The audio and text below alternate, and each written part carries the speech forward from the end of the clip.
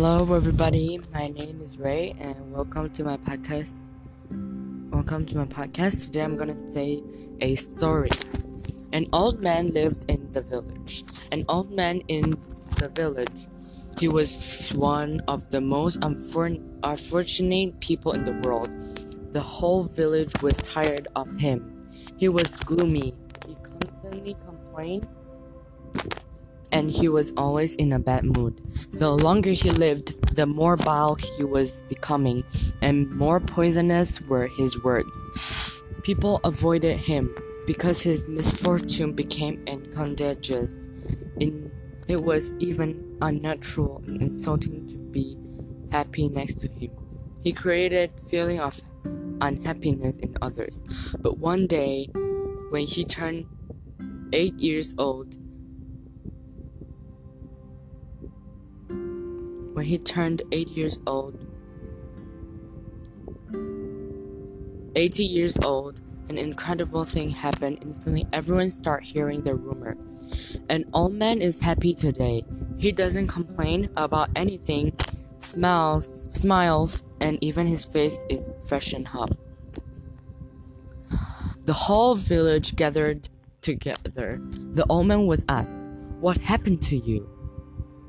"Nothing special. 80 years I've been chasing happiness, and it was useless. And then I decided to live without happiness and just enjoy life.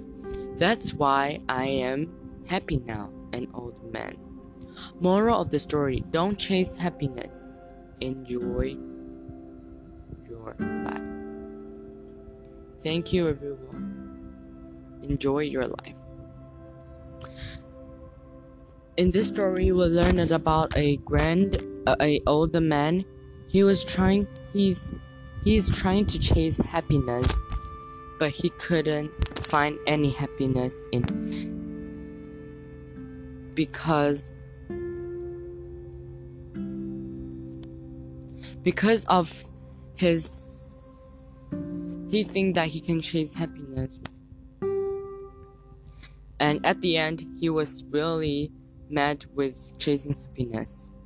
So in this moral, we should learn that we should not chase happiness. Okay, let's read another story.